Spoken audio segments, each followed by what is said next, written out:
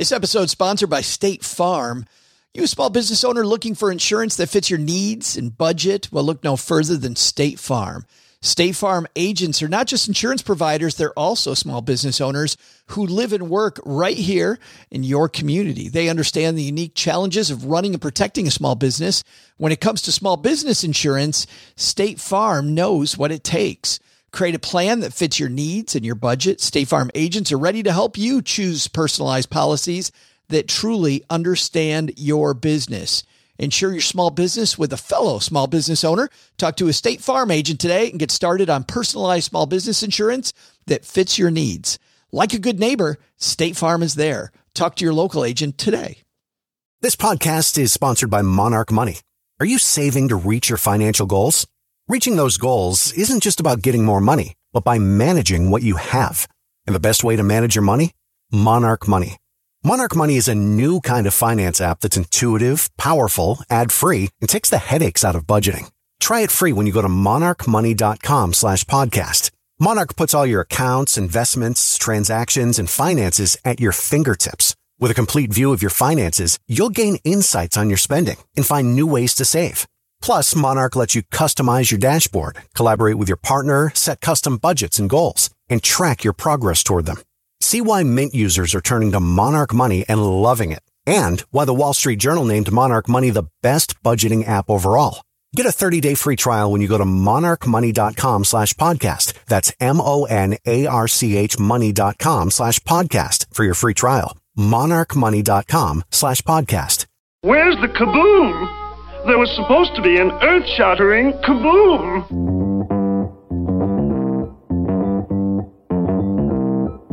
Live from Joe's mom's basement, it's the Stacking Benjamin Show.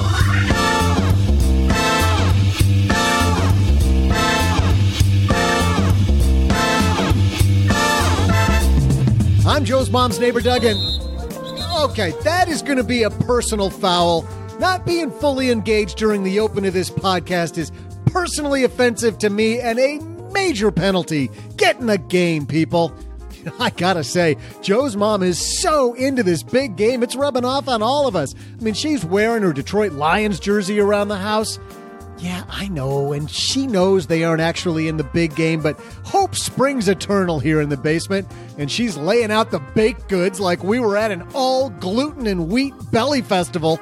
To help you have your best game when it comes to your money, today we welcome the hosts of the Millionaires Unveiled podcast, Jace Mattinson and Clark Sheffield. Plus, from lenpenzo.com, it's Nickelback! I'm just kidding. They're still waiting for that Super Bowl halftime call that ain't coming. It ain't coming. It's just Len Penzo. And from Afford Anything, the biggest football fan on the podcast. Yeah, she has no idea who's playing. It's Paula Pant. Plus, in our Friday FinTech segment, here's how to up your game when it comes to your money. We'll talk to the co-founder of Vimvest, Justin Bailey. And now, here's the guy who's already standing over the bowl of Chex Mix, Joe Saul-Sehy. Is it the Chex Mix or the commercials? That's the best part of the Super Bowl. Hey, everybody. Welcome. Or am I supposed to say the big game? They're not official sponsors. Are we supposed to say the big game? Do we get sued for that?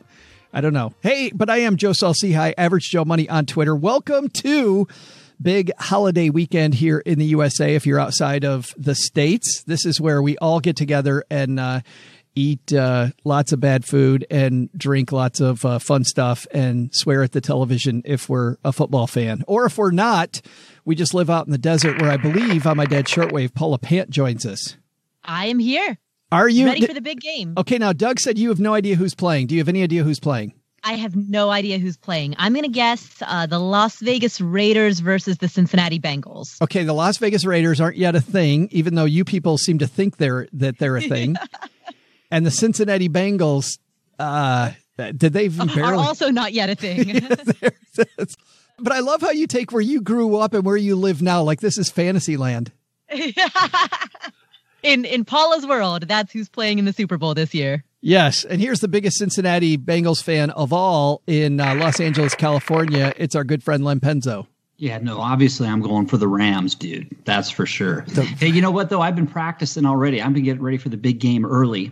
I've been practicing the Gino's pizza rolls and the jalapeno poppers, just making sure that they're cooked to perfection on the actual game day. So, of course, I had to do it a couple days early, too, with some testers.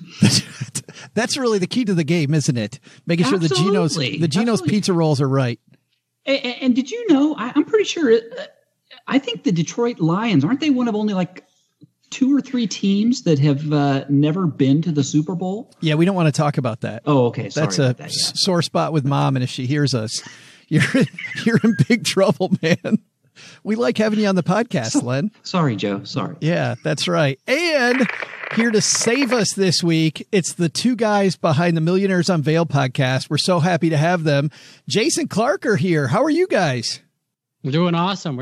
Thanks for having us. I have to say, I don't think I'm going for LA, man, because of that pass interference call. I'm not sure they should even be there. Oh, that was a horrible call. No doubt about it. That was a bad call. And that was the voice of Clark, by the way, for people that wonder who's who. Jace, are you a big fan of LA?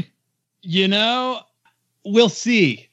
I've got some a loyalty to the Saints, and now that LA's there, but then you got the Patriots, and they're always there.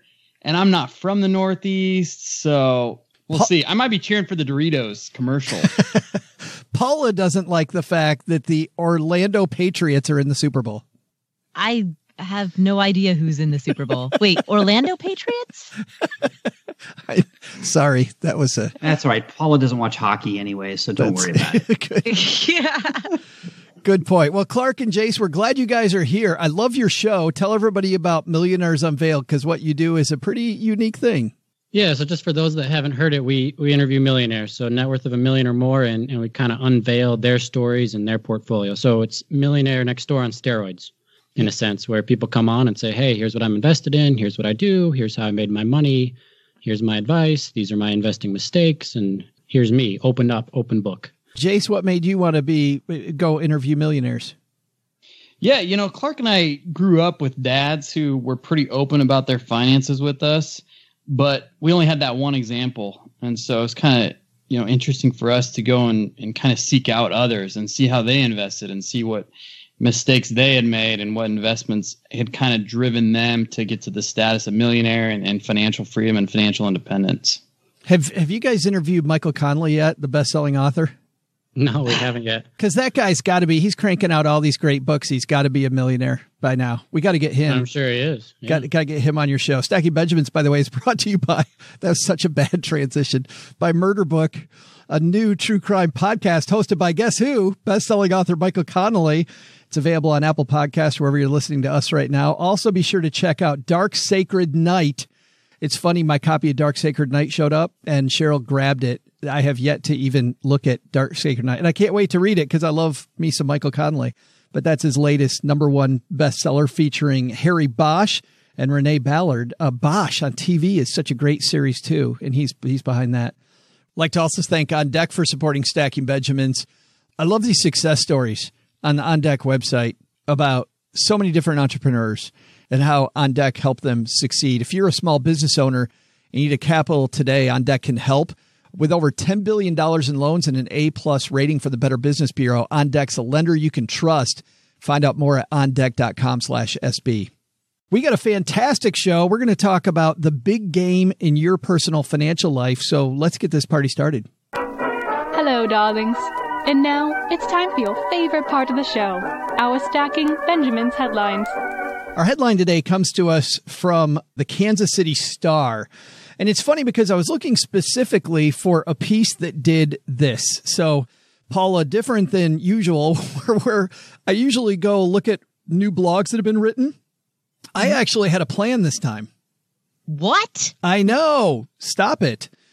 I like this idea of comparing our money to this big game coming up, to the Super Bowl. And this piece was written by Joni Lundquist and says, your financial planner developing a Super Bowl-like game plan for your money. The piece reads, Super Bowl 50. This is 2 years ago. This piece was written. So even if you pay little attention to professional football, it doesn't say this, but we should put like Paula, You likely know about the Super Bowl due to media coverage and, of course, the preponderance of Super Bowl parties.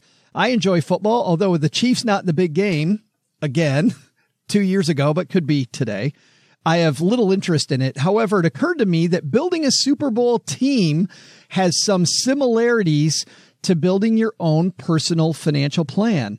I really like this idea. Clark, let's start with you, because I like this idea that if you're going to build this millionaire mindset, like you guys talk about on your show, having this game plan is absolutely key. Right.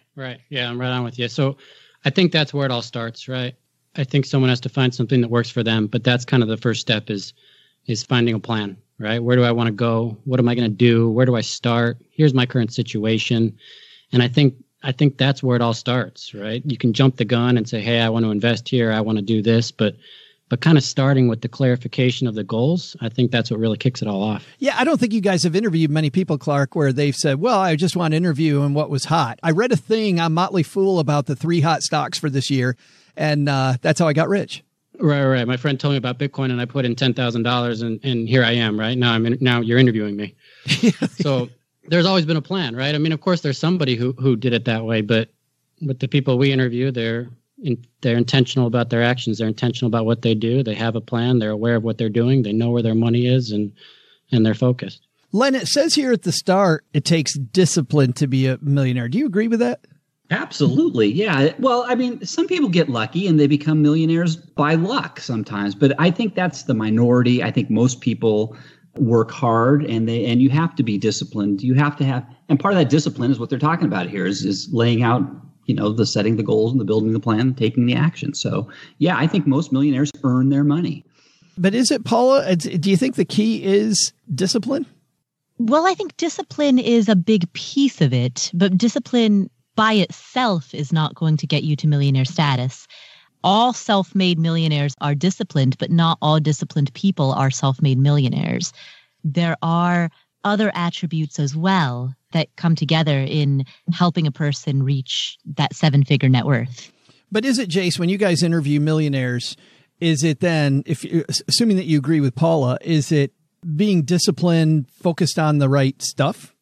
Yeah, I mean, I definitely don't think you can take that eye off the prize, going back to this article and just sports in general, when teams want to win something like that, they're all kind of collectively going for that common goal. And it's the same thing with your finances. You might be able to take your eye off for a play, you might be able to take your eye off for, a possession. But overall, if you really want to win the big game, get to that end goal, you've got to have that discipline year over year to get there. It's funny. I was listening to a podcast where they were interviewing LeBron James and his trainer. And it was interesting to hear him talk about commitment to the process. He gets up every day, and part of the reason that he doesn't get injured is because, A, you're lucky, but B, he's got this commitment to the process every day where he's got this series of things that he does to make sure he stays on top of his game longer than most people stay on top of their game. So I start thinking, Len, about this commitment to the process, and I think that kind of feels more like automation to me than discipline. You know what? He doesn't wake up every day and go, what am I going to do today? Well, I don't know. Is that discipline or is that automation? Maybe it's a little bit of both. But, he talks about, you brought up luck. You said, hey, part of it's luck. But like I said, one of the things I always state is people make their own luck. People will say, well, LeBron James has been lucky. He hasn't been injured. But you know what? He's part of that luck. He made it himself by being disciplined, doing his workouts or whatever, his training, his strength and conditioning. So in that regard, yeah, he's been lucky. He hasn't been injured, but he's made that luck. He's through his hard work. And it's the same thing for finances as well, right? So we work hard, we save, we spend less than we earn. And people that become millionaires eventually by doing that slowly over time, they made that happen. And you can say, well, they got lucky because they never were laid off or they never had a bad, they didn't have a life-changing event that cost them a fortune or something. But, you make your own luck. Len's comment, Clark, sounds like the harder I work, the luckier I get. Right. Just going off that, you have this high-level goal, right, of, hey, I want to be financial independent, or I want to be a millionaire, or I want to be this, or I want to reach this income number. But I think below that, you have all these secondary goals, right, to help you get there. that's what this is all about, is staying focused on your primary goal. And then, of course, there's going to be luck along the way. But there you kind of have your goals in place to help you reach that primary goal. What are these people doing then, Jace, and people you interview? What are they doing that the tier below them isn't doing? Like, just listening to what Clark says, that there's, maybe secondary goals, maybe they get in the way. I don't. What are your people? What are your people? What are your people? Let me do that again. These are our people. These are our people. Who be your people? Part of the posse, the millionaire posse of America and the world. I was going to cut that out, but I think we're going to leave this in. What are your people? What do they do? Your millionaire people. Yes, I like this. Your tribe. Yeah, I mean, just going back to the little things that Clark was talking about, like it's not so much that they lose focus of that big goal. It's you've got these little goals, whether it's sticking to a budget on a monthly basis or putting away $500 to invest or acquiring an investment property in the year 2019. They commit to these little goals along the way to reach that big goal. And it's kind of a gradually and then suddenly kind of process, to go off LeBron James, that wealth and building financial independence happens. It's not something that goes overnight. It takes these little step by step, stride by stride before you're hitting mile by mile. So you're saying the system takes a long time. Then once you have the machine, maybe the wealth then accumulates more quickly. Totally. Yeah. Paula, what do you think millionaires are doing that people below them are not? I would agree with that. I would say to a certain extent, it's just about time. It might be that somebody who's a millionaire has simply been doing this for longer than somebody who's not. And the person who's not will become a millionaire in the future once they put a few more years in. But it just takes time, right? You look at an exponential curve, you look at a curve that shows compound interest, and at the beginning of an exponential curve, the line looks pretty straight. It's only as you go further down the curve that the line appears to be steeper. So to a certain extent, if you're in year 2 or year 3 of your dedication towards becoming a millionaire or becoming financially independent, you might be doing everything right, but you're just in year 2 or year 3. Which is funny, because that leads me to believe then, Paula, that some people give up on a system before it even has time to work. Yeah, that's absolutely true. I mean, if you think about any major goal that takes a long time, let's say that you decide that you want to go through med school, right? That takes many years. There are going to be a number of people who give up partway through and don't make it to graduation. But the difference between a first year versus somebody who's graduated, in part, is time. It's time and not giving up, time and persistence.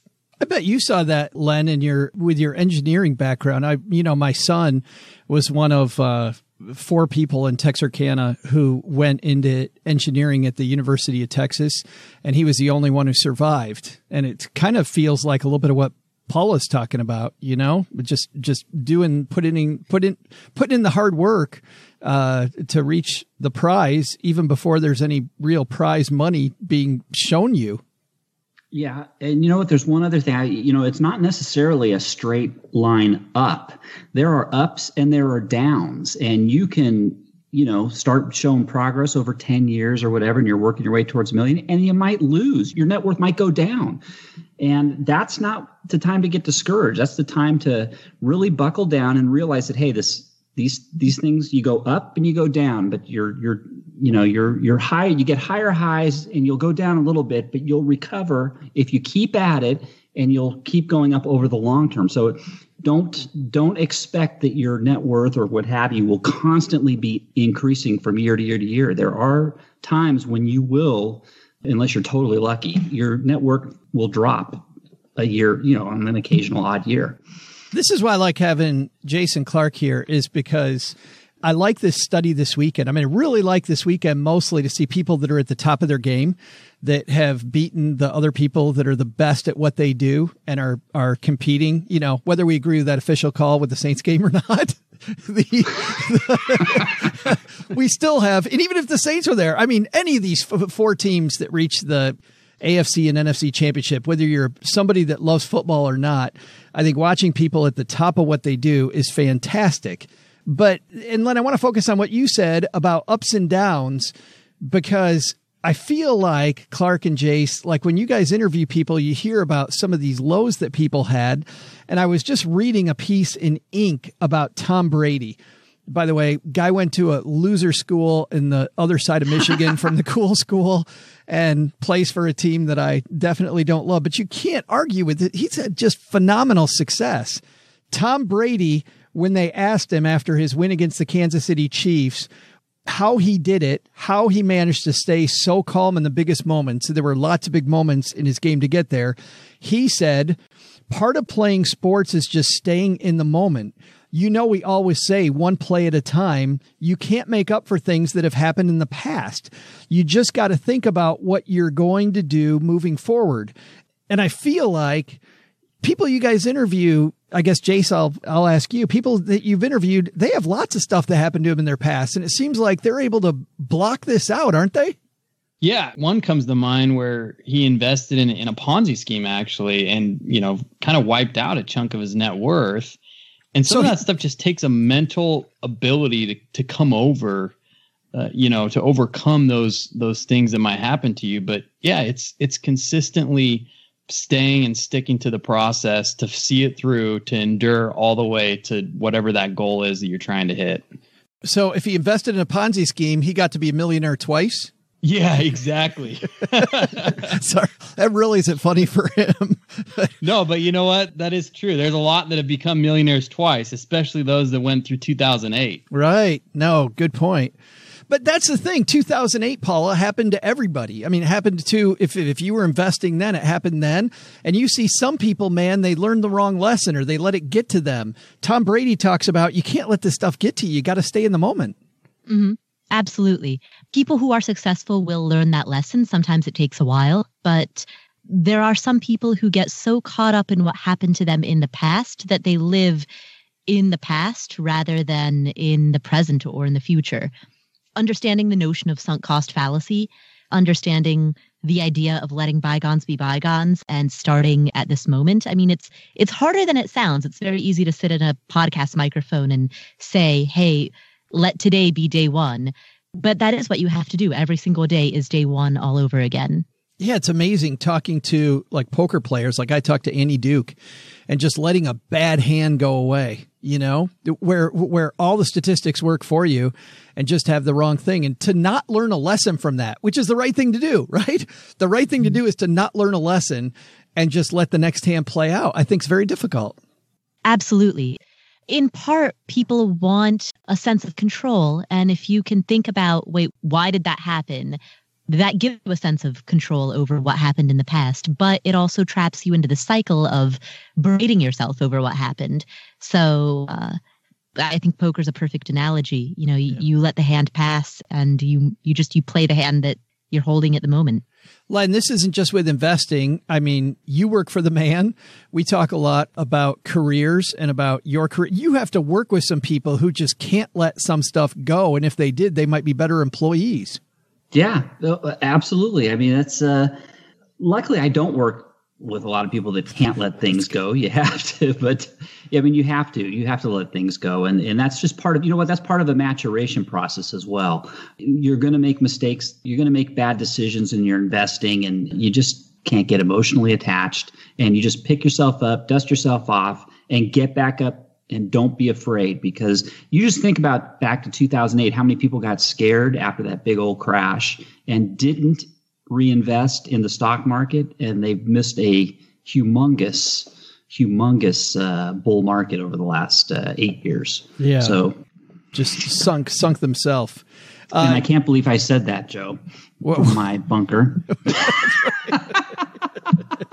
Deep below Los Angeles, where the world's going to end any minute and you'll be the only survivor, which will be great when that happens for you.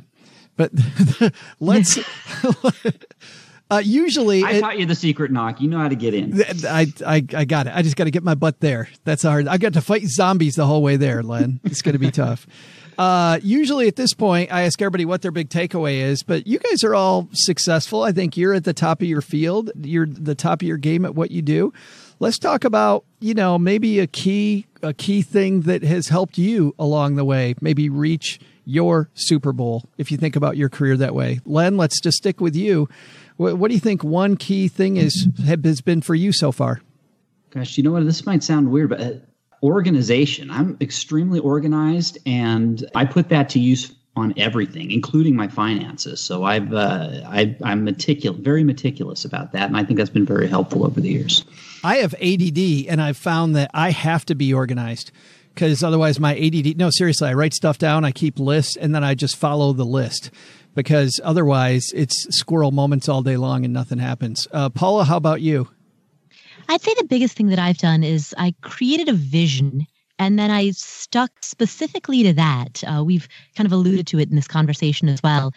I have a lot of friends who have just switched goals or switched visions. So they'll work on something for 6 months or a year, and then they'll reset the goal and they'll decide that they want to do something else, and they'll work on that for another year. And then they'll create a different vision or a different goal for their life, and they'll work on that for 2 years and then switch again.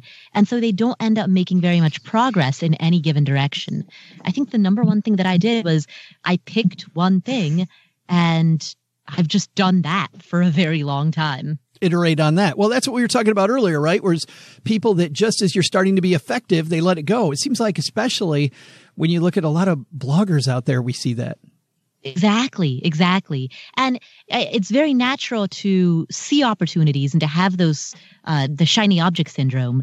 But we talked earlier about discipline.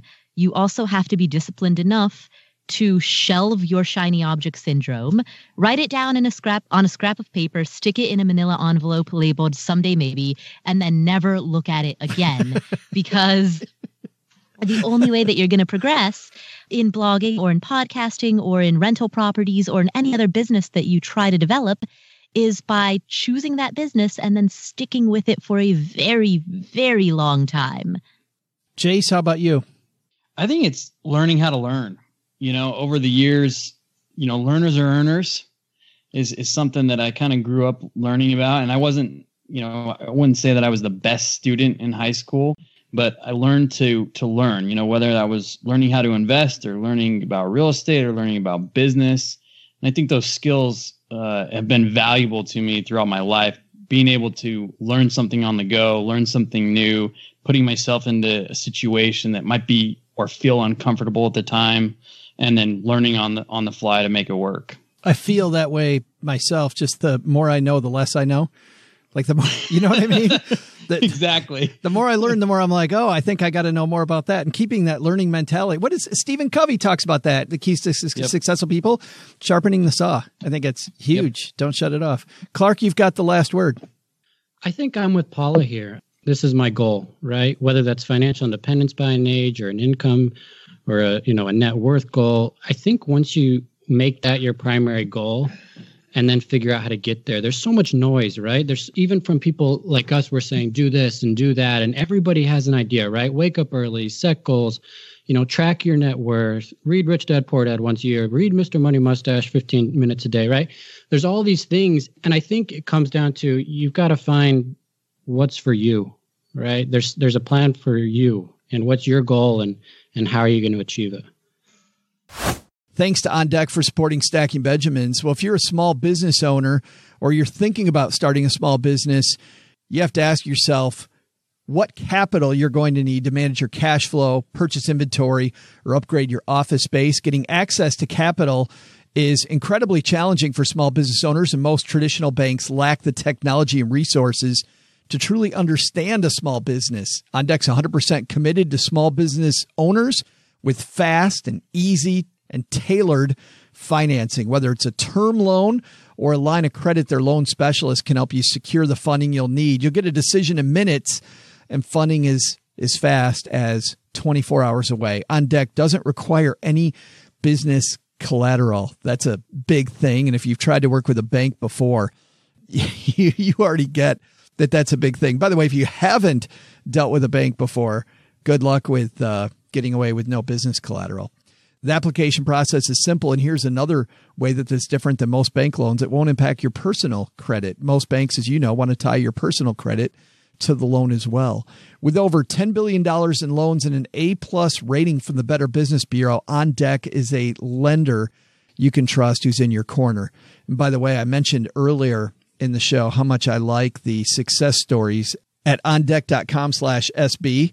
But if you click on ondeck.com/SB and you go right to Why On Deck and scroll down to success stories, you'll see people like the Marine who grew his business 100% year over year, a family business that took on bigger and more accounts by hiring some employees, a martial arts trainer who made more space for an active community by moving to a new location.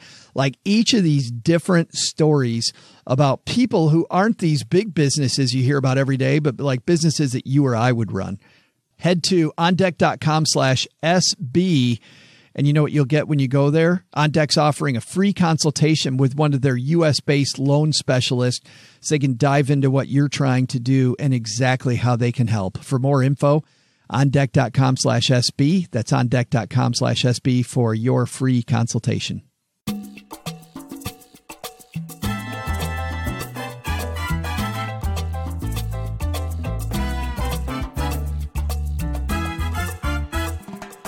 Well, as a guy who's interested in financial planning, obviously, I'm super excited to talk to this guy, and especially since I think that fintech should be all over the place, and we should definitely, I mean, I'm a guy that lived in Texarkana for a number of years, so when I hear about a fintech company doing great stuff in Sarasota, Florida, which is not the first place I think of when I think of fintech, I'm all excited to talk to them. So coming down to the basement, here to explain Vimvest to us, an app that helps you invest, save, and give all in one place. Let's say hello to Justin Bailey, co-founder of Vimvest, coming down to the basement. And coming down the stairs to the basement, it is the co-founder of Vimvest, Mr. Justin Bailey. How are you, man? Good. How are you doing? I'm fantastic. So I'm always happy to see new financial planning software that people can use on the horizon. I think it's an area of fintech that needs to be blown up. But let's talk about you. How did you and your co-founder, how did you guys decide it's time to blow this area up? Yeah, it's time to make another one of these. Yeah, so I was running my own freelance design agency at the time, pursuing actually graduate study in philosophy, oddly enough. Wait a minute. What a way to start a story, dude. How does this end at financial planning? But anyway. Right. No, I was thinking the same thing, actually, as I was living it. I started a retainer engagement with this independent financial firm in Sarasota at the time called CD Advisory Group. This still exists. It's actually called Vimvest Advisors now. It's part of the same kind of massive corporate superstructure we're building down here in Sarasota, Florida, of course, as you would build a financial firm. Absolutely. You'd start in Sarasota and you go from there. Center of the universe. Exactly. The center of our universe, at least, right? So anyway, within the first week of that retainer engagement, myself and Philip Dixon, who's one of the owners of this independent financial firm, and then shortly after, his brother Stuart and both their mother, Margaret, so the co-founding group is a mixture of myself, two brothers, one Philip, one Stuart, and then mother, Margaret. So they've been running that kind of family independent firm for a while. So anyway, Philip and I started talking, and then Stuart and Margaret joined in, essentially discussing kind of the landscape of modern finance and technology and how we had seen it, how we'd experienced it so far, thinking about like, what's the next step? Where should it go? In the midst of those conversations, that's kind of where the genesis of Vimvest begins. And so it began with a couple of questions as we were analyzing stuff that we had experienced out there so far. And the three questions that popped in our head, which essentially kind of drove the genesis of Vimvest, were: one, what if goal-based investing, saving, and giving was combined into one seamless experience? It seemed like there were these things all over the place, kind of segmented. You had this app for this thing, this app for this thing, this app for this thing, connecting your bank account to a bunch, learning the different, interfaces, different ways to do each one of them. We thought, well, why are those things not combined in a more unified way? So that was one of the questions. What if that occurred? Another one was, what if it was easy for people to automatically fund multiple goals with one smart kind of priority deposit? So the idea there was essentially saying, okay, this goal-based financial planning really seems to be picking up steam. It makes sense. It's kind of a retranslation of kind of what people see as financial planning. But take investing, saving, and giving. What if we kind of wrap those together, made them cohesive, and then at the same time solve the basic kind of compartmentalization problem of depositing money by saying, okay, how much money am I able to put into kind of my financial planning future, and make one deposit do the legwork for us. So it's essentially solving what's called the allocation problem, or figuring out, okay, if you've got this much money and you've got some priorities, where are you going to put the money and how are you going to do all that yourself? So the way it's been working is you've got a bunch of different goals and you've got to say, okay, I want this amount of money to go here because I'm going to get to that target at this point in the future. I want this amount of money to go here.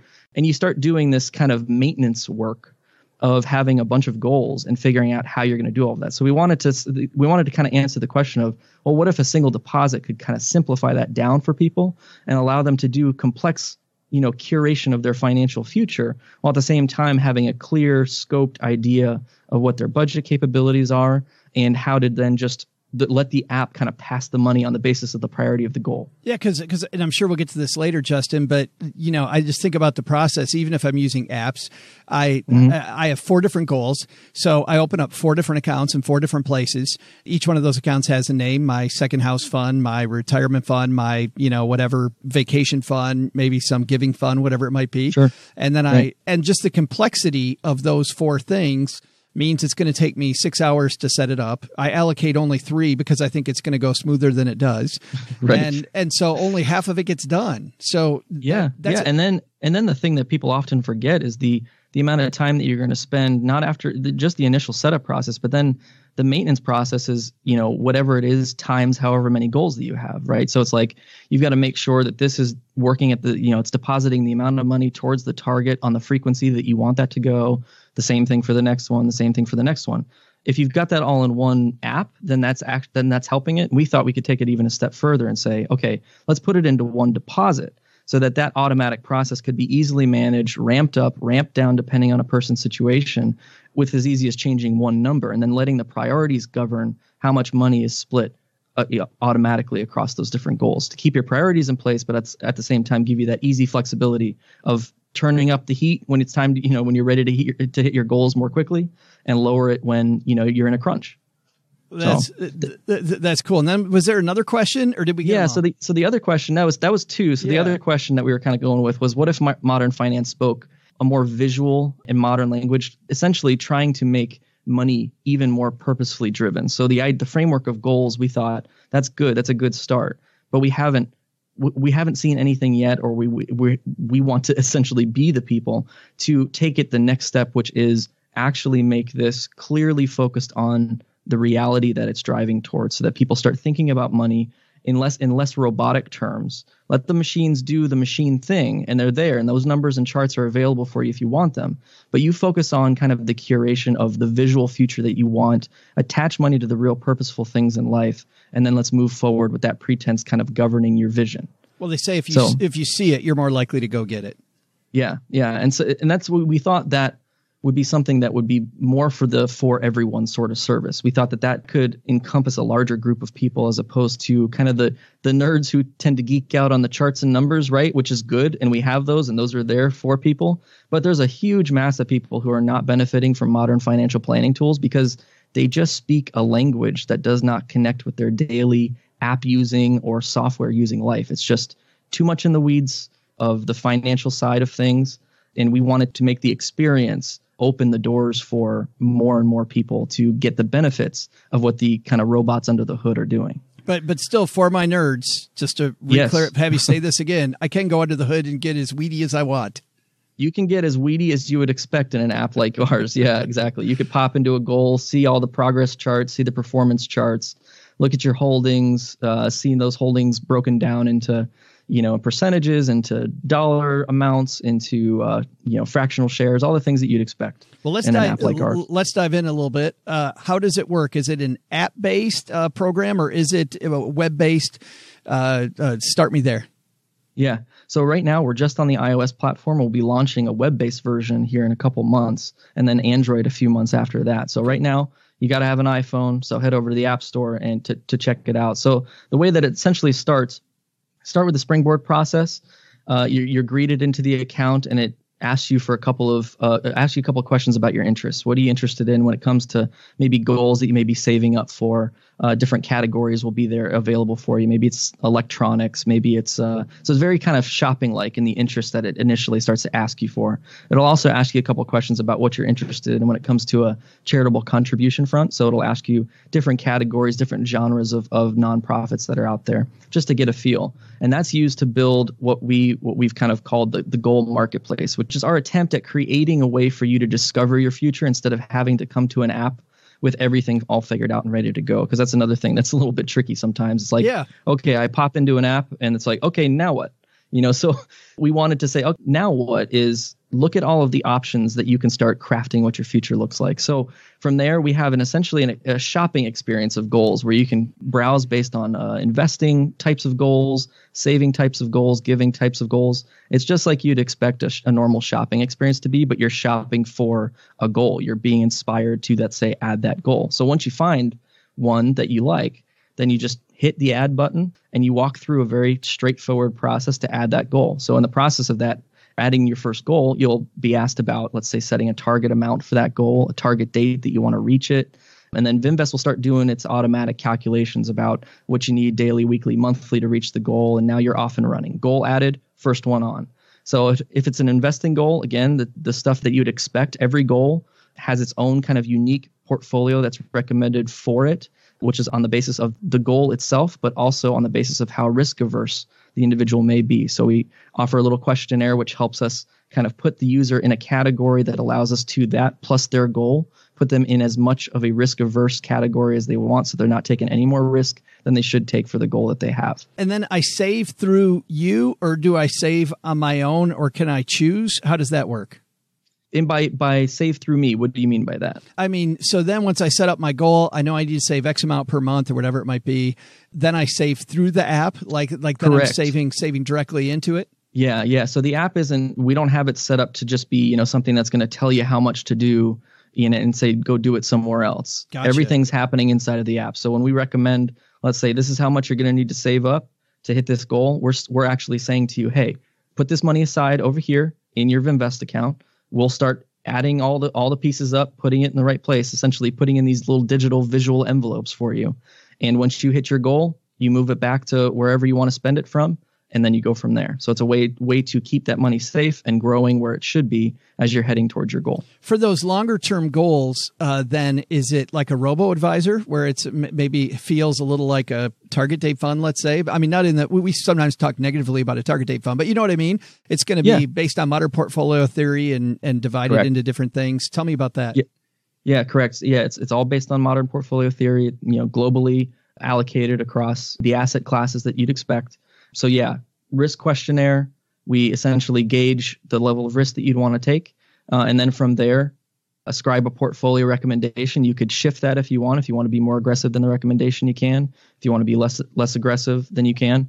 But yeah, globally diversified and based on modern portfolio theory. Gotcha. Okay. And then fees for the Vimvest account. What am I going to expect to pay? Yeah, so come onto the app. It's free. And to invest, save, or give, it's free. If you start investing above $100,000, then we'll start charging a wrap fee of 25 basis points or 0.25% annually. But it's free to essentially get started. And most people probably won't hit the $100,000 mark for a while.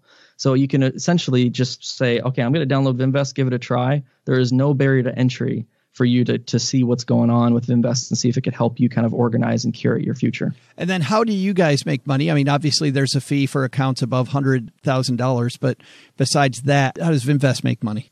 Yeah, so our goal to make Vimvest a profitable company is more long-term, right? So we're trying to get people to fall in love with what we're trying to do and enjoy using the application. Then from there, we're going to continue to add features upon features upon features to make things better. So I'll kind of run through a couple of the things that we're adding here very soon, and then I'll give you kind of the wrapper on as to how Vimvest ultimately aims to make money. IRA accounts for the long term. Those are coming here very soon. The availability to purchase individual stocks will be coming soon on the investing side. Investing themes. So if there's a certain theme, like a thematic investing sort of style where you want to invest in tech companies, essentially custom curated buckets of stocks to work towards matching your risk as well in there. Socially responsible portfolio options will be all added as well. So on the investing side, continue to make it more and more robust. We'll also be adding custom curated giving themes. So instead of having, let's say, 5 nonprofits that you need to, each put, add goals for and fund independently. Say you just really wanted to fund humanitarian goals. We would, let's say, curate a set of nonprofits that did that very well, that met certain standards that we would put out.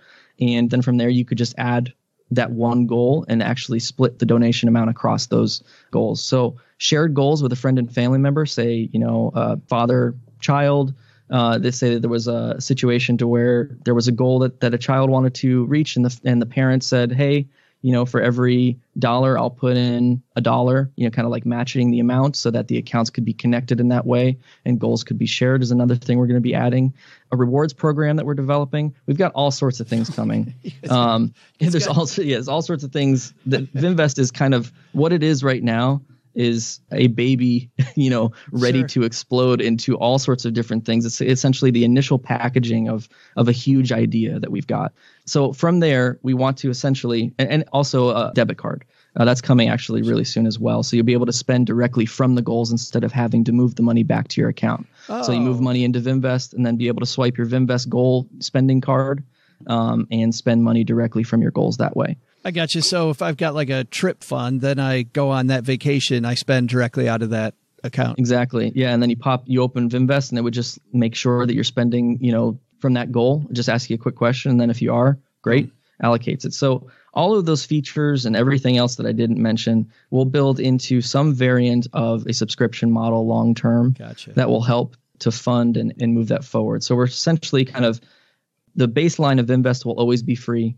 And then as you expand into more and more pieces and more value, from that point forward, we'll eventually have a tiered stepping stone system that somebody would be able to take, and go from there. So we want to make sure that we don't shut the doors, right at the beginning. Sure. And we don't want to ever make it so that people can't enjoy the basic, use of what Vimvest is bringing to the table. The financial planning start of this I hadn't seen before, combined with investing directly and splitting it up. I hadn't seen before. So love the idea of Vimvest. It's VIM, M as in Mike, VEST. And you said download in the App Store now, and Google, you're coming. You're on the Google's way. coming soon. Web is coming even sooner. Well, that's good because then it's platform agnostic with the web stuff. So, yeah. Exactly. Good. For sure. You know what? If you're walking the dog or out on your commute, we've got you covered. We'll have the links to Vimvest on our show notes page at stackingbenjamins.com. Justin, man, thanks for hanging out with us and good luck continuing to build. Sounds like you've got small plans for the future. Yeah, thanks, man. Hey there, trivia fans. I'm Joe's mom's neighbor, Doug, and welcome to My Trivia. The basement's gearing up for a big game this weekend. We're talking nachos, we're talking queso, we're talking guacamole, we're talking weenie dogs, and we're definitely talking all the chips you can eat. And oh boy, was Joe's mom not happy when she saw the receipt, talking about how we always buy too much food, we never eat it all. She's just blathering on and on. But I explained to her we're actually saving her money. We're staying in the basement and eating in. Does she know how much that same food would cost at the game? Why, the average ticket price just for last year's Super Bowl would run you about $4,300 on average. And that price is only going up, folks. But that's for you to figure out. Here's your trivia. As of January 21st, what's the average price of a ticket to this year's Super Bowl game? Looks like Joe just called a timeout. I'll be right back with you after this. All right, I called a timeout so that we can deliberate this one. Paula got some help from Mr. Cody Berman last week from the Fi Guys podcast. Cody gives you the lead 2-1. And I think that means that OG, does that mean OG goes first? I think it does. I think it does, yes. Yeah, I think it does. Len, which one did you win? I won the Mars one, the one to the distance to Mars. That was the first week, right? That was the first week. Okay. I think it was. So he won most recently, which means you get to decide first. Are you going to guess first, in the middle, or last? We've explained to Clark and Jace the complicated rules to this game. You guys okay? You got it? I guess so, yeah. All right. Yep. Len, Not like we got a chance, we can't do anything about it, man. Len, do you want to guess first, in the middle, or last? Oh no, I'm going to go last. Who knew? And Jason, Clark, you guys can confer. You're allowed to confer out loud, but when you say final answer, that's the answer that we're going with. All right. Do you guys want to guess in the middle or first? We got to pick middle. Yeah. Okay. Yep. Not their first Paula. rodeo either, which means Paula, who's in the lead, gets to go first. Average cost of a Super Bowl ticket this year as of January 21st. So to clarify, did he say that last year a ticket cost $4,300? Did I understand that correctly? The average price last year was $4,300. Obviously, prices were all over the map, but that was the average. The average price of one ticket last year was $4,300. Paul is not familiar with this event. Wow, I'm shocked to hear that. That's an order of magnitude outside of what I would have guessed. That is, she's like, I'd pay 18. Okay. Well, if the average price of a ticket last year was $4,300, then closest without go over. I guess I'm going to guess $4,600 this year. So $100 more. Oh, $4,600, not $4,300. Oh, I'm sorry. $300 more. $300 more. Like a 3.5% increase. Oh yeah, Ish. Perfect. It's an inflation adjustment. Right. All right. Like I said, Jace and Clark, you guys can confer among yourselves. But what do you think? So LA is going, right? I mean, whether or not it was part of the plan, LA is going to be traveling. I haven't been there in a while. I think the price is going to be a little bit more, maybe like $5,600, $5,700. $1,000 more? Yeah. Let's cut. It's a brand new stadium. Brand new stadium in Atlanta. $1,000 a ticket, man's a lot. Let's cut the difference and call it $5,000. Go to $5,000. I'm good with that. You call it final. Okay, let's do final answer. $5,000. $5,000. I think it'd be funny. Jace, what was your first answer? Like $5,600.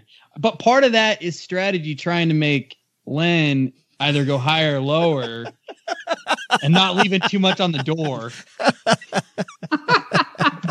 Because that puts him in a tough spot, right?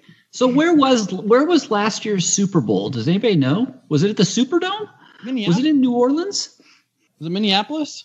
Yeah, I think you're right. It was in Minnesota. Yeah, that's right. So now I'm trying to think. Now, which stadium has more seats? I think this is a trick question. You're thinking of a little supply and demand stuff going on here? Yeah, I'm thinking kind of a little bit of supply and demand. But this could be a trick question. It could be lower than $4,300 this year. Considering the Patriots fans are getting bored with the Super Bowl. They do it every they go every year. It's like old hat for those guys. So they're probably like, the demand is low. I'm going to say $1, Joe. Paula can't believe the Lawrence, Kansas Patriots would be getting bored with the Super Bowl. This is an expensive basketball game. Len's going $1 for the trick question. I heard this new venue in Atlanta. They only have 8 seats, 9 seats. Those people are going to love it. Thanks again to Murder Book, the new true crime podcast hosted by best-selling author Michael Connelly, for supporting Stacking Benjamins. In the Murder Book podcast, he returns to his roots as a journalist. Michael Connelly now presents the true crime podcast Murder Book, working with the very detectives who inform his novels and his hit television show Bosch. The podcast explores real homicide cases not covered by mainstream media. Season 1 is The Telltale Bullet, and it dives into this 30-year-old Hollywood carjacking gone wrong that tests the limits of the American criminal justice system. Also, by the way, from Michael Connelly, out now. We got our copy here, and Cheryl has finished it, and it's like a warm blanket. It's so Michael Connelly. And if you know Michael Connelly books, you're going to love it. Dark Sacred Night is out now, his latest #1 best-selling featuring detectives Harry Bosch and Renee Ballard. I love this idea. by the way, that both Dark Sacred Night and the Murder Book podcast follow these real law enforcement cases. It just feels like, you know how you get into these crime TV shows? Well, man, even the show Bosch, like I wanted to dive deeper because I'm so used to the Michael Connelly books. And now that he's got a podcast where you can dive deeper into these cases, and also in Dark Sacred Night, you can dive further into the cases. I just love getting immersed in the world. So check out Michael Connelly's new Murder Book podcast on Apple Podcast or wherever you get your podcast, or at murderbookpodcast.com. That's murderbookpodcast.com. Welcome back, Patriot fans. Trivia fans. You're going to take that out, right, Steve? Yeah, just snip, snip, snip. Get rid of that. Hey there, football fans. I'm Joe's mom's neighbor, Doug. And okay, foul on Paula Pant for not understanding basic facts. What? Joe's throwing a challenge flag. What the? All right, let's go to the booth. We're going to check it out in slow-mo. All right, there's the reference to the Patriots. And yup, there it is. Paula clearly has no clue who the Patriots are. 15-yard penalty. We'd replay the trivia guesses, but who wants to do that? We're just going to play on. Here was today's trivia question. As of January 21st, what's the average price of a ticket to this year's Super Bowl game? According to SeatGeek.com, the lowest you'd be able to go is $4,000. And if you really wanted to spend some major Benjamins, you'd be draining almost $59,000 out of your bank account. But the average? Well, you're still out of a pretty penny at almost $6,900. Get it right? I'll be sending a championship ring your way. You know, figuratively. Get it wrong? I'll see you this time next year, hoping for another shot, just like Joe's Detroit Lions. See ya! That's what I'm talking about. Wow. That's crazy. We just have to have a little talk here. Jason, Clark, you guys can go high five each other on your own. But I got to know why the hell 3 weeks in a row our guest has won instead of our contributors. Our guests have won 3 weeks in a row. Paula, what do you have to say for yourself? So I'm thinking about how big those stadiums are. The idea that every single person inside that stadium would have on average paid a 4-digit number? That's insane. I seriously figured that Super Bowl tickets would have been in the hundreds. You know what? On 2 occasions, I've gone to the Stanley Cup Finals, and me and the Honeybee, we've paid over $2,000 for 2 tickets twice. So I can't imagine paying $6,000. I cannot imagine. Almost 7,000, 6,900. Like Jace's guess that Clark backed him off of still wasn't even close. I think we forget that it's a lot of corporations that are paying for those tickets too, not just always individuals. Yeah, entertaining people. Paula, how come our sponsors aren't sending? Yeah. Yeah, get the suite. That's right. Right. Yeah, come on, Michael Connelly. Take me to the Super Bowl. It's all the people in LA driving up the prices. It's all you people, Len. But seriously, Len, while we're on that note, you paid that much money to go to that sporting event. Paula's like, I can't believe somebody would spend that kind of money. Take us through your thinking, because I'm with you. What do you mean? My thinking of what? Of why you would spend that much money to go to a 3-hour sporting event. For a lot of people, they have their teams, and it's all like a religious experience when they get to the promised land, right? And you want to be a part of that. You want to share that experience.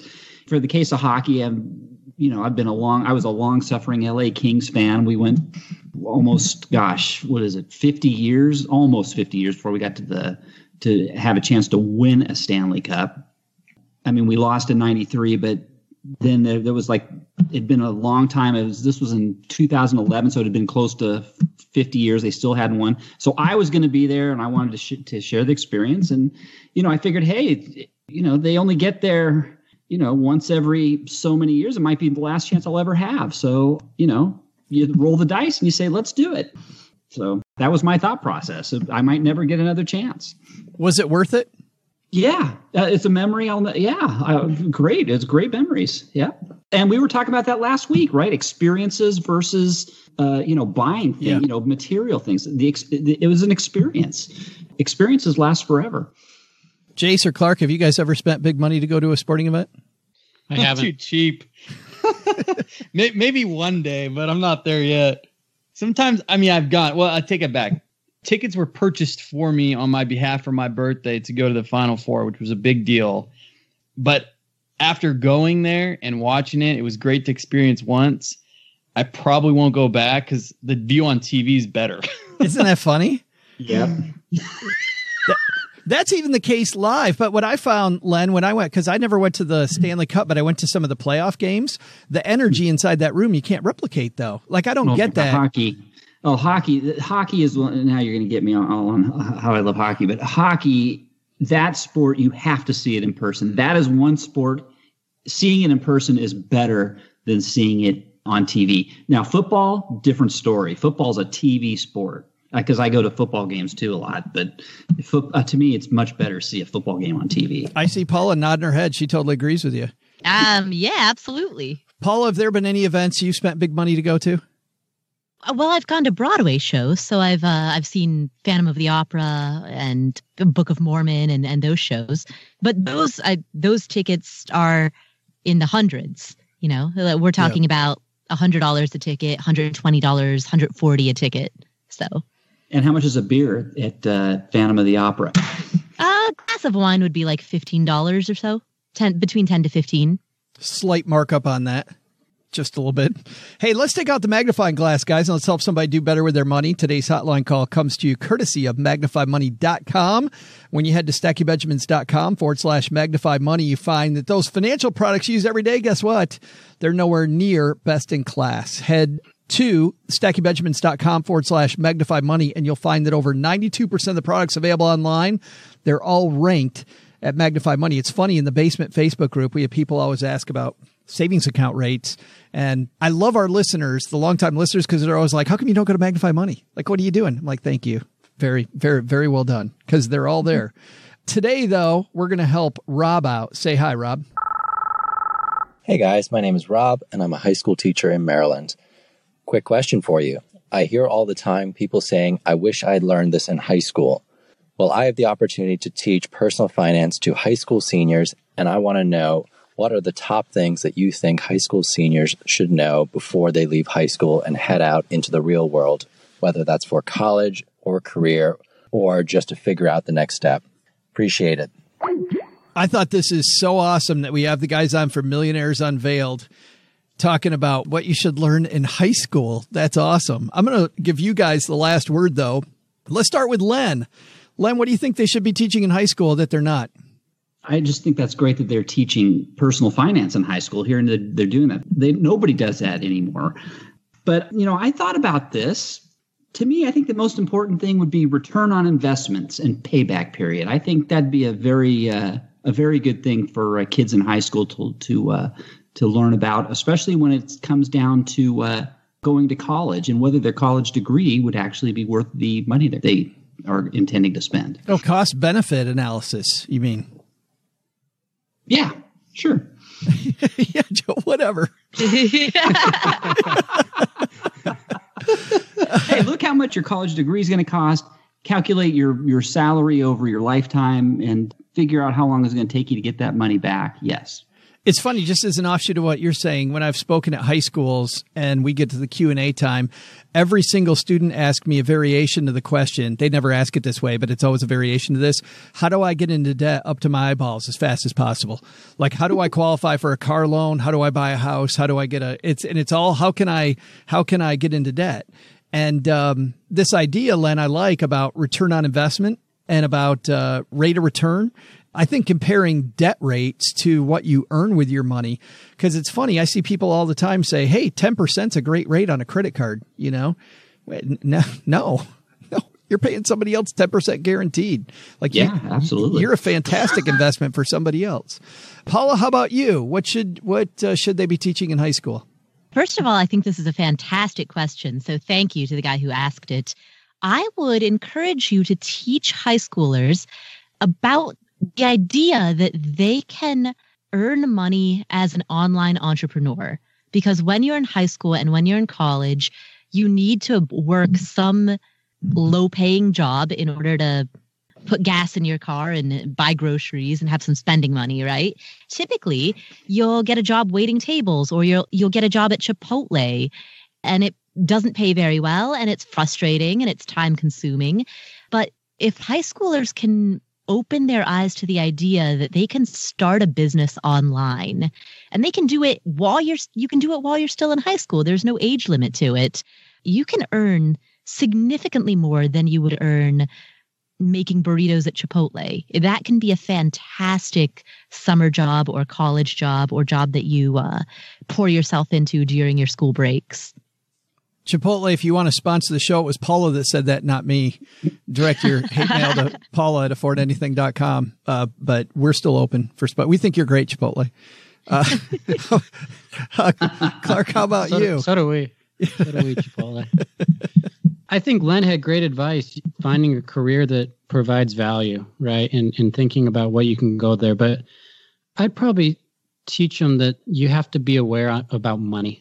You know, it's crazy to me that you think about Dave Ramsey, and he's made his whole show and his whole brand about people calling in and saying they're on debt or they have debt, right?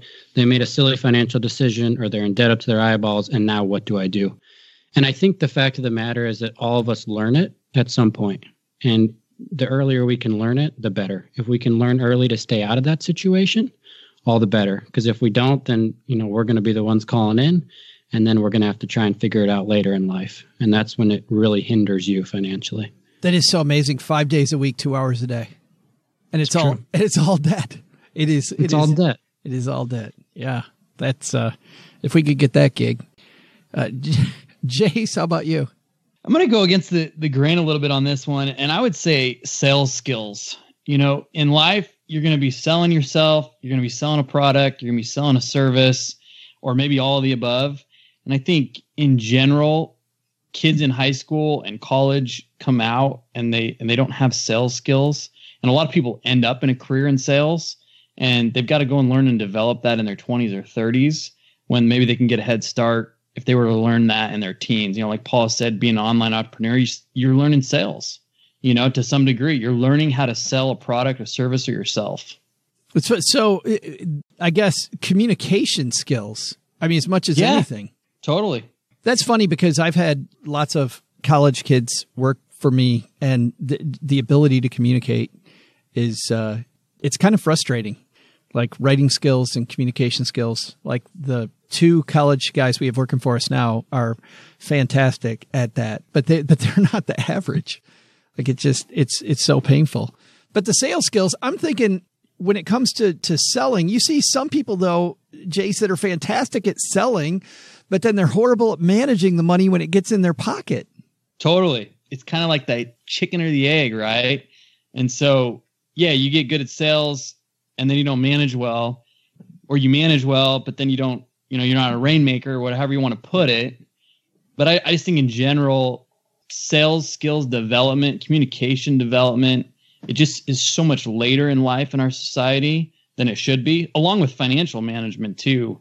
But, you know, between the two, what everybody else has said, you know, in terms of financial management and learning money at a young age is great, whether it's, you know, how to invest or how to earn. But if somebody's trying to teach their high school kids, sometimes it's hard, I think, to learn a skill with money management until you actually have some money coming in, or substantial money coming in, because you're essentially living paycheck to paycheck.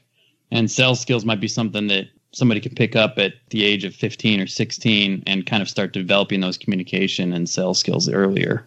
I'm surprised nobody said, why didn't anybody say just managing credit cards or budget skills? Why did that not make your number one? For me, I think that's obvious. If you think about teaching personal finance, the most obvious things that come to mind are budgeting, credit cards. In the context of teaching high schoolers, it's college loans and college debt. So those are the things that I assume are getting taught regardless. Whereas something like entrepreneurship or sales skills, that's not necessarily something that you would assume would be in a personal finance 101 class. Len, you've got older kids that you taught personal finance. What lessons did you try to teach your kids that weren't taught in school besides dad's a cheap ass? Well, I taught them how to work a ledger. I've shared this many times in the past. I gave them a ledger book when they were, 5 years old, and they learned how to keep track of income and outgo. Actually, I think it's been a long time since we talked about that, though. So that's good. Is it? Oh, yeah. So anyway, so that's one thing. The other thing I try to impart upon them is debt. Debt is basically you're taking future earning power, you're pulling it forward, and you have to pay that back at the end. So you're taking away your choices later in life. You're short-term gratification, and you're limiting your choices later in life. So I try to impart that as well. So that's good stuff. Well, I hope that was helpful, Rob. Thanks for the great. I agree with Paula. That was an excellent question. I love that question. More people are thinking about this in high school classes. It's so awesome. If you've got a question for us, StackyBenjamins.com is where you go, and StackyBenjamins.com/voicemail is the way to get on the Magnify Money line. Rob's going to get a Greatest Money Show on Earth t-shirt. Shows what a circus the Stacky Benjamin Show is. Speaking of circus, we got a circus of stuff that you guys are doing. Let's go ladies first. Paula, what's happening over at Afford Anything? On the Afford Anything podcast, we have a long interview with Paulette Perhatch about emerging from financial chaos and stumbling into adulthood. We also have an interview with Cal Newport. He is the author of a book called Digital Minimalism, and he talks about the concept of minimalism as it applies to your online and digital life, and he links that to financial independence as well. So all of that is coming up on the Afford Anything podcast. Len, how about you? What's going on at that crazily titled lenpenzo.com? Yes, and the sister blog site, The Persistent Itch. Don't forget that. We haven't mentioned The Persistent Itch in a long time. No, somebody left a comment just today, actually, and reminded me of it. So on my blog about The Persistent Itch, and I was like, oh, I forgot about that. Yeah, anyways. Did you know that in February 1998, Joe, my cable bill that month was $8.03? In February 1998. Holy cow. Yeah. You guess what? Did you know I spent $88.95 at my local Kmart in August of 2001? Did you know that? I did not know. Actually, I did know that. How do you think I know that? That's a good question. Because you're a savant. I have a spreadsheet where I've been tracking expenses for over 2 decades, and I use Excel. I've been using Excel for over 2 decades, and I have an article on how I've used that spreadsheet, how I set it up, and I even have a generic spreadsheet of people who want to write in, and I've been sending it out. I've sent out almost 100 of them already to people. Just talks about how I use a spreadsheet to manage my expenses. So stop on by. That's so awesome. You can see trends. I mean, how can you see trends? How can you make it to the Super Bowl without knowing how you got there? Exactly. Yeah. Yeah. Clark and Jace, thanks a ton for hanging out with us, guys. Yeah, this was awesome. Thanks for having us. It was absolutely great. What's going on at Millionaires Unveiled? We've got some fun interviews. We recently interviewed Chris Hogan on his new Millionaire book. We interviewed, I know you had Sarah Fallon as well. We interviewed her. And then we got Robert Kiyosaki coming up. Oh, wow. As well as some fun millionaire interviews. So we interviewed a custodian recently and a man who was homeless and has since rebounded to become a millionaire. But I think by far our most important interview with the most important person, the best looking person launched today. And that was with you, Joe. Oh my God. That was a week ago, by the way. Okay, a week ago. It was so awesome of you to have me. And we had a great time. Yeah, it was fun. It was fun. Found out Joe is a millennial. Oh, he is he? Len, I disassociated. I had no idea. I disassociated from our tribe, Len. You sure did. Gen X, I know I'm 50, but I'm not a part of that. Friend. Yes.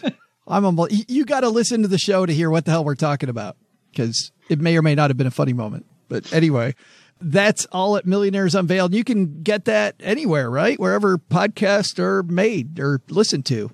Yeah, iTunes, Stitcher, our website, millionairesunveiled.com. It's all around. That's awesome. Well, that's going to do it for today, guys. Thanks, everybody, for listening. And Doug, take it from here, man. What should we have learned today? So, what did we learn today? first, take some advice from the Millionaires Unveiled guys and our roundtable gang. Want to play your best game with your money? It's about developing consistency. So, set out a plan, work the plan, and review to tweak it so you're scoring touchdowns every time with your money. Second, saving for your goals? Take some advice from Justin at Vimvest and create separate buckets for each individual goal on your list. That way you'll be able to track progress on all of your goals and you won't be as tempted to borrow from one goal to pay for another. But the big lesson? Don't call a penalty on Joe's mom if you want more nachos and cheese. She'll turn that into a flagrant foul and give you a game misconduct, which, by the way, comes with some Windex and Windows, mind you. I'm screwed. Really? You gotta be kidding. This is amazing. All right, let me do the credits first, and then I'll make the announcement, okay? All right. Thanks to Jace and Clark from Millionaires Unveiled for joining us today. Check out their podcast wherever you're listening to us right now. How about now? Can I announce it now? No? All right. Wait until after Vimvest first? Okay, got it. All right. Oh, it's going to be great. Thanks also to Justin Bailey from Vimvest. Want to learn more? Head to Vimvest.com. That's VIMVEST.com. Find it on the App Store or find the links in our show notes at stackingbenjamins.com. And now, I can't believe it. Oh, my God. And now, just like the big game this weekend, we have a huge party happening right after this. Just wait about 45 seconds. You're going to get about 45 seconds of silence while we set up the stage. And while they can't play, Nickelback has agreed to do an interview with us on the show. On the show! Oh, my God. We will be back with that in just a minute. Hold your horses. Hold on. Wait for 45 seconds. I should probably stop talking so that the 45 seconds can start the silence that we need to, the 45. Okay, I'm done. See ya. Bye. Oh, my God. I can't believe it.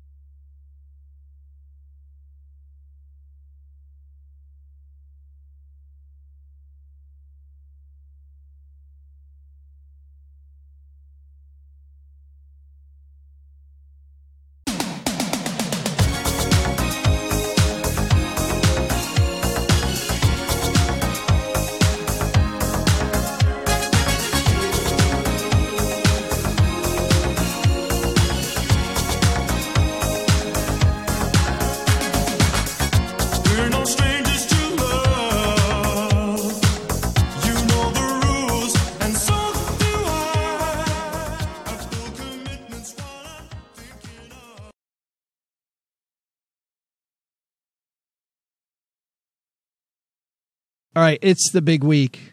You know, we have this thing, guys, that predicts the future. And Paula and Len and I are very familiar with its success rate. Or lack thereof. Lately. Easy. No, sell it, Len. Remember how Jay said we need sales skills? Yes. Yeah. Keep working it. So which one of you guys wants to ask? Because it has to be yes/no question. So it's got to be one team or the other that you ask if it'll win the Super Bowl. But who would like to ask? All right, I'll go for it. All right. Go, Jay. Go, Jay. Do it. Sell us. In honor of Len, do the LA Rams win the Super Bowl?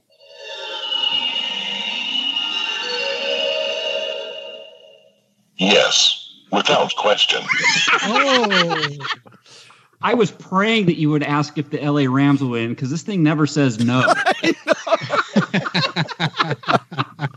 Hey. Now everybody knows where to put their sports bet. Yes. Hey, now I have a question. Will the Las Vegas Raiders win the Super Bowl? Oh, boy. Now, I see what you're doing here, Paula. Okay.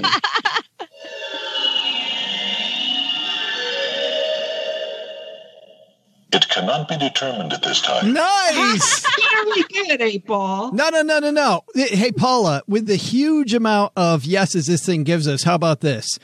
The next time that we all get together, is Len Penzo going to pick up the check?